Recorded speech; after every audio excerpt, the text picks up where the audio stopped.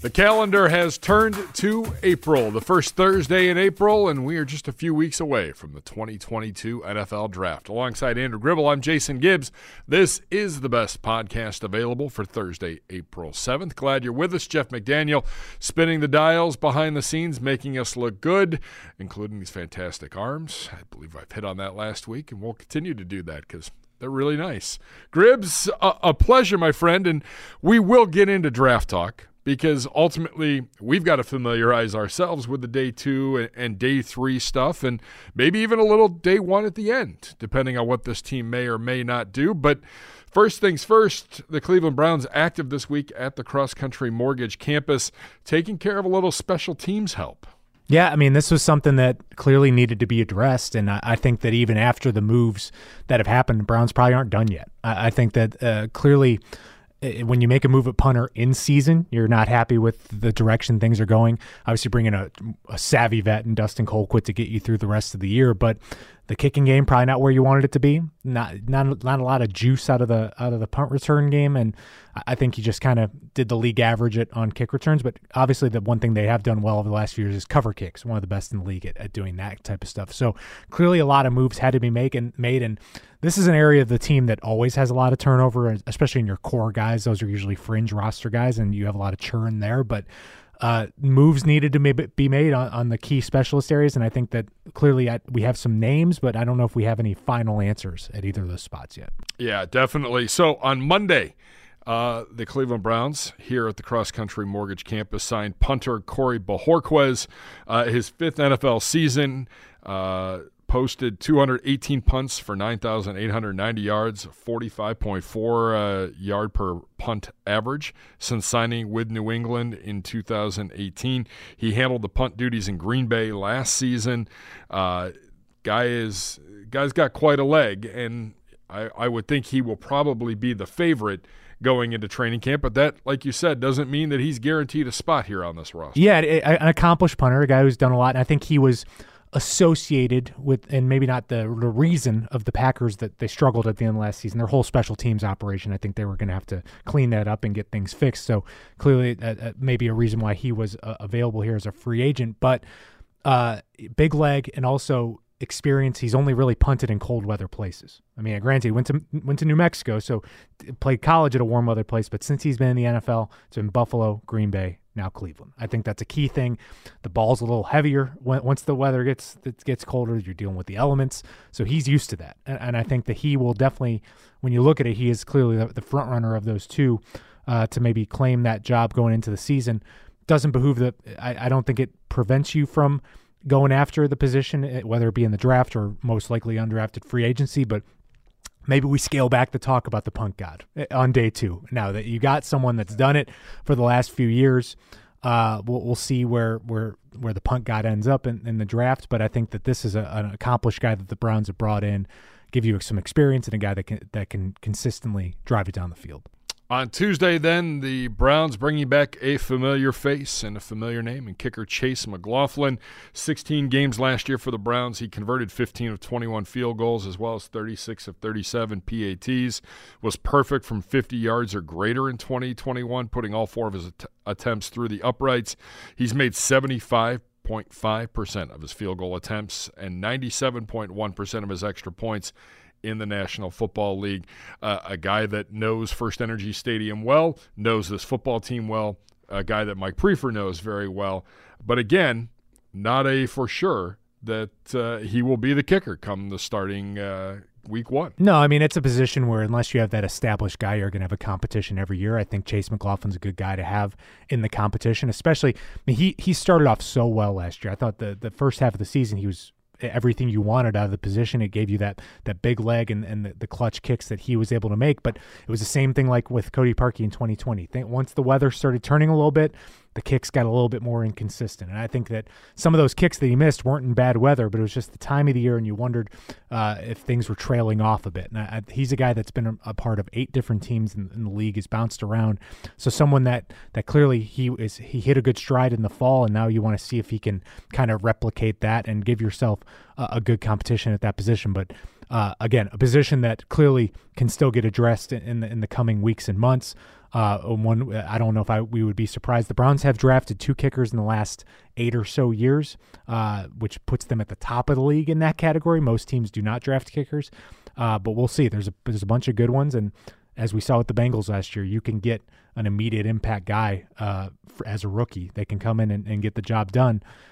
It'd be great and to see if you can add some competition that way. Well, the bigger question now becomes, where does kicker and punter rank in terms of the Browns' immediate needs in the draft? Can they push it to a day 3? Can it become an undrafted free agent pickup?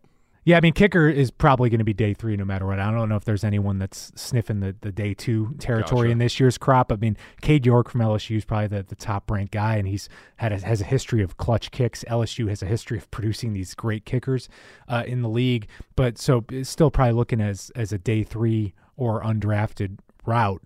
But I still think you probably need to inject some competition, because I think there was clearly – you weren't satisfied by what Chase McLaughlin did at the end of last season. You want to see better from that position. You want to get to the level.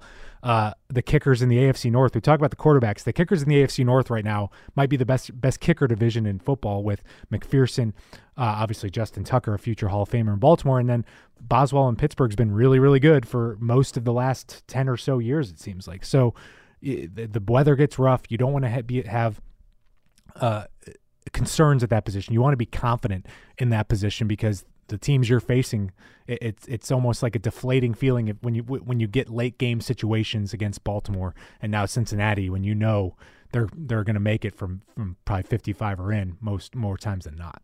Well, the other thing to keep in mind is the last couple of years, the practice squad numbers have been allowed to be expanded, and they will continue to be expanded, and especially with COVID and who knows what COVID will look like here for this coming season. But in the past, the Browns had to carry an extra kicker or punter on that 16-man taxi squad. So it'll be interesting to see if they end up doing that, if they don't end up doing that. But without a doubt, there will be competition at punter and at kicker. No one's getting a free pass this fall. And the crazy thing about kicker is, I would say, and we talk about quarterbacks all the time in the league and how teams are always looking to upgrade at the position. It's safe to say there's more teams in the NFL satisfied with their quarterback right now probably than their kicker at any given time, and that's why you see so much churn at the position. You see teams move on because it's such a high-risk, high-reward position that if you have a couple games where you struggle at that position, you have to make a move.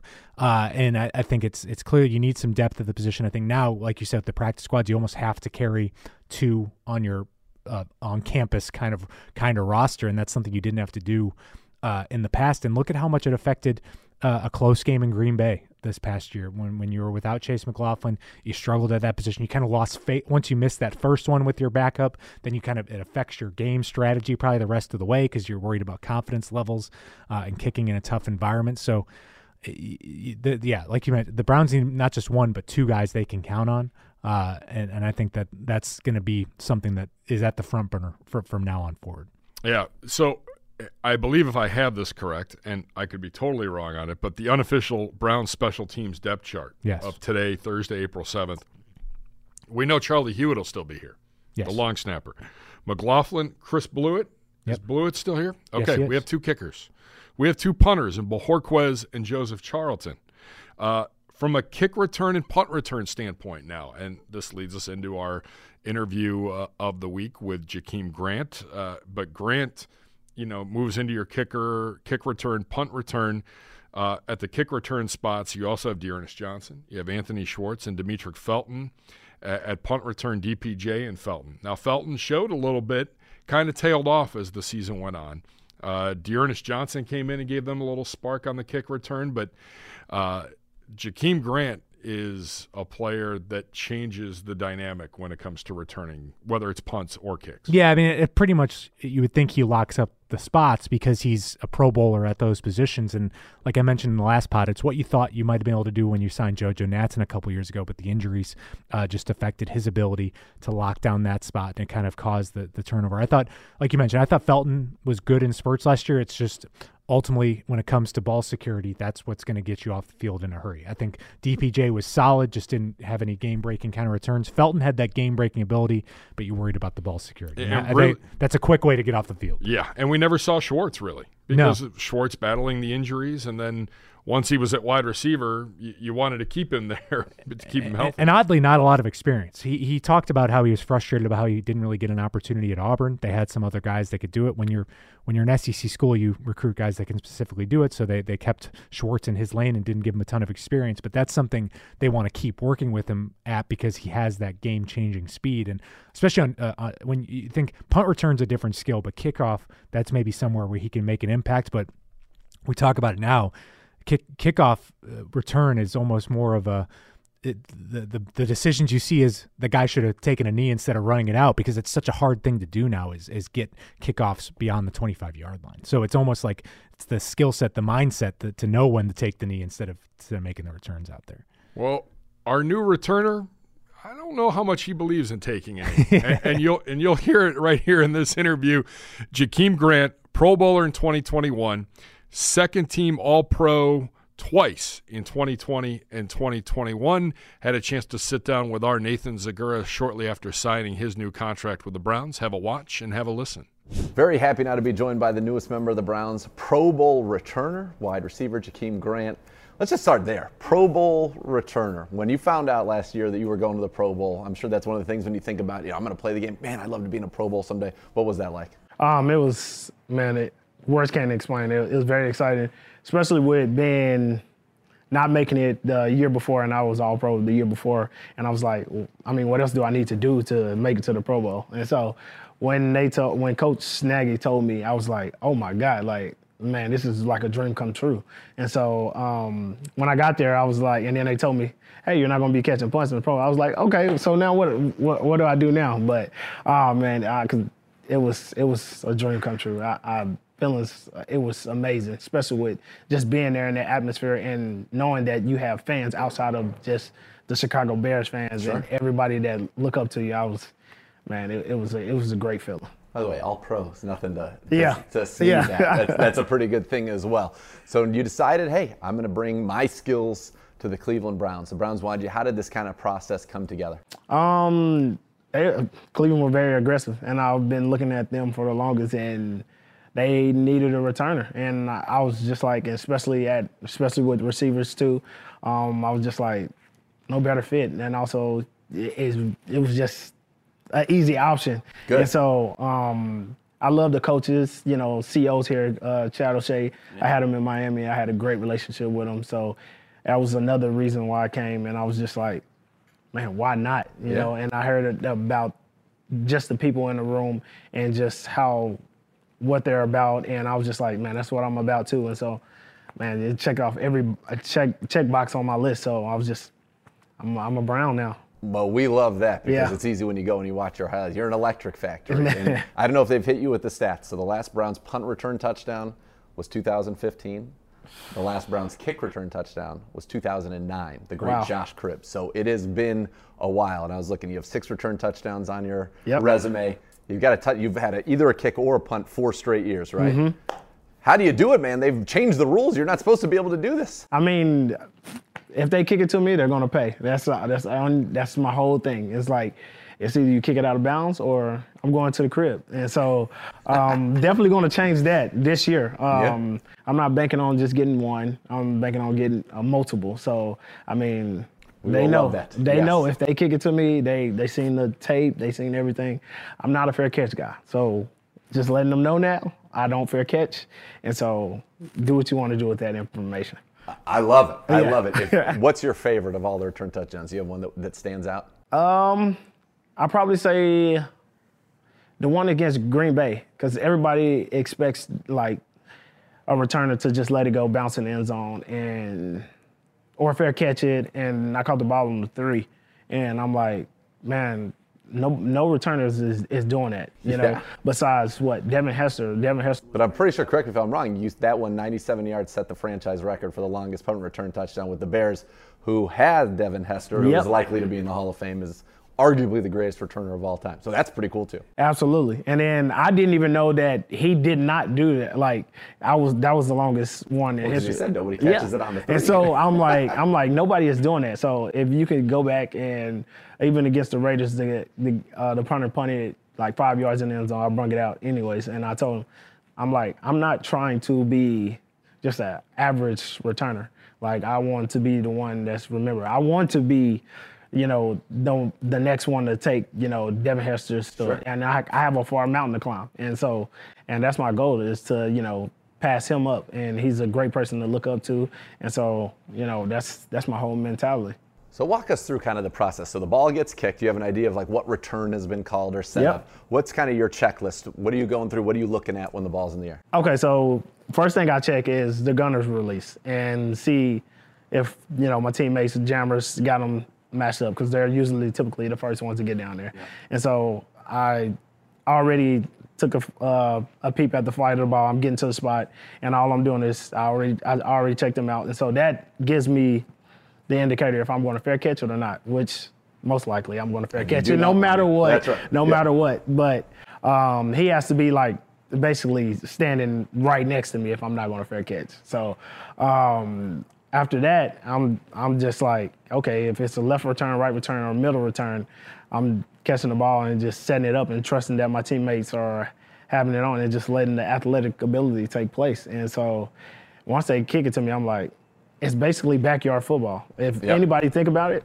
it's backyard football, easily. Has there been one where you knew before you caught it you were taking it to the house? And I'm sure you have the mindset, I'm going to take this house, but was there one where you just kind of saw the way things were setting up where you're like, all right, it's happening? Yes, actually the one back in 2020 against the Rams. And it was just set up too perfect. It was perfect. And it was a right return to the sideline, and I seen the whole cavalry of my teammates just blocking or set up on the right side. I seen like basically you call it the Great Wall of China. Yeah. And so just seeing that right there, and I was untouched, and I was just saying that's just and I was like, I took my hat off to them, because that was just nothing but blocking. All I did was run, and so I was like, anybody could have done it. So, man, it was unbelievable. All right, so we said 6 return touchdowns. Yeah. Obviously, that's your passion, all-pro, Pro Bowler. You also can do quite a bit in the offense. You have a rushing touchdown. You've got a bunch of receiving touchdowns, had 2 of them last year. What do you like better? Do you like scoring as a runner, a returner, or as a receiver? Or do you not care? Just get me in. Honestly, I do not care. Yeah.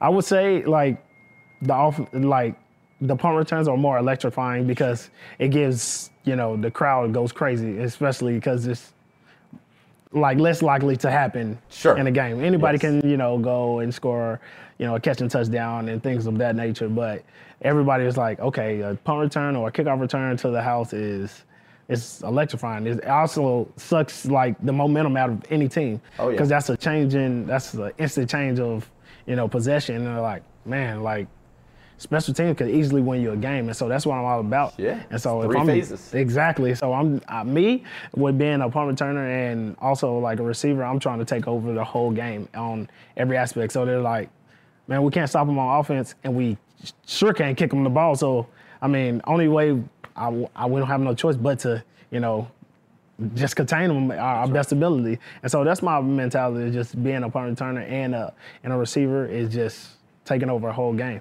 I notice you're holding the ball in your left hand. You got a chance to talk with our special teams coordinator, Mike Prefer, and that's what he said. Get that ball in your left hand, and here you are. And he's been telling me, hey, walk around all day today with the ball in your left hand, because that on my notes when I told you when I was excited to have you here, and I was like, Coach, I'm glad to be here. Is like, but one thing that I want to talk about is why do you carry the ball in the right hand? And I told him, I was like, it's because I feel like I'm running slow. That's the only reason why I do it, because I'm not used to carrying it in the left hand. Sure. And it automatically, like, without even thinking, it goes to my right hand. And so he was just like, I'm going to continue to harp on you having it in your left hand. And there's so many things or extra yards that you could have gotten if you would have had the ball in your left hand. And I was like, I haven't even thought about that, but that's why you take coaching. I'm a player, he's a coach, and he can see that. And so you see me doing it now, having the ball in the left hand. Listen, you go from great. There's always room to improve, right? There's always room to improve. So I love that. And you mentioned Chad O'Shea when you were together in Miami, and he's been here. I'm a huge fan of his. I think he's been great for this organization. What was that relationship like, and how nice is it to have kind of a familiar face in the building? Oh, it's great. Fortunately, I only know Baker and Juice and and Rashad Higgins, Hollywood. And so, unfortunately, Juice and Rashad are gone. Sure. But with seeing Coach O'Shea, I didn't even realize he was, the receivers coach. And so, I was like, what are the odds of us being back? Offensive coordinator. Yeah, offensive coordinator, yeah. And so I was like, what are the odds of us being back in the same building? And it's just great because we had a great relationship in Miami. And so it just, the future is going to be great. That's all I can say. I love it. You have a great kind of way about you. I can feel your energy, very infectious, a big smile all the time. Yeah. Is this something that you ever dreamed of when, you got into the game and, you said, all right, I'm going to the NFL. I'm going to be more of a return guy now.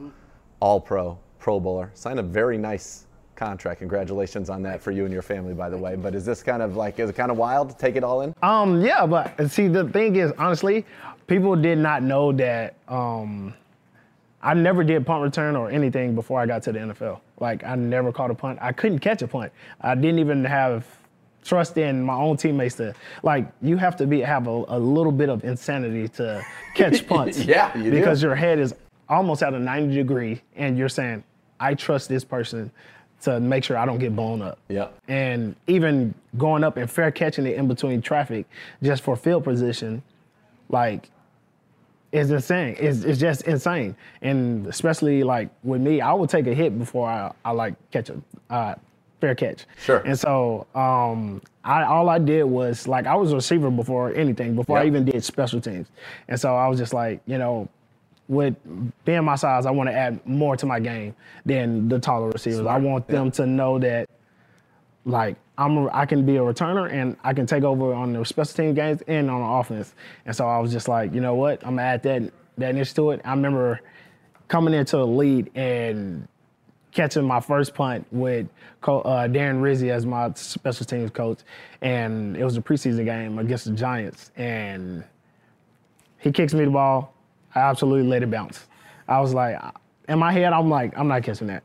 And then Coach Rizzi is on the sideline, red as can be. He was like, why you didn't catch the ball? I said, Coach, I was scared. I'm not going to lie to you. I was scared. And he was like, listen, you're good. Just catch the ball and just be you. And so I caught it and took it 40 yards, and then the rest is history. And after that, I've just been trying to perfect my craft and trying to just be the best one at the game, best one at it. When did you know, though, okay, I'm good at this? I would say 2018 is probably, I would say, what was my kind of my best year at returns, and I was killing it, leading the lead, and I was just man, I probably actually got a knack for it, and I was just tearing it up. That was the year I scored on a kickoff return and a punt return. Yep. And so I was just man, wow, I never thought I would be good at punt return, ever. Yeah. And I was just when I started to get good at it, I was man, and that's why the previously told you the reference is backyard football. And I was that's all it is catch the ball and try not to get tackled. Yeah, that's right. Make them miss. Exactly. Make them miss until they don't, or you get in the end zone, whatever happens first.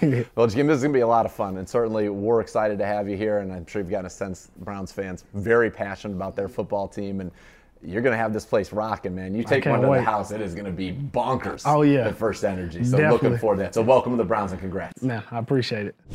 Thanks to Jakeem Grant for a few minutes of his time. Thanks to Nathan Zagura for his help as well. And here's a guy who's very confident in his abilities, a former sixth-round pick, and he has made the most of his NFL career through 6 seasons there, Gribbs. Yeah, and it was a great signing by the Browns that I would say it officially was a very under-the-radar signing because I think it hit at the peak of kind of Watson mania at that point. So people were focused on the quarterback position, and you go in there and add a guy that's one of the best at his position in the league. And like I said, the Browns have been searching for this basically ever since that one season you got out of Travis Benjamin. So you didn't even have that sustained guy.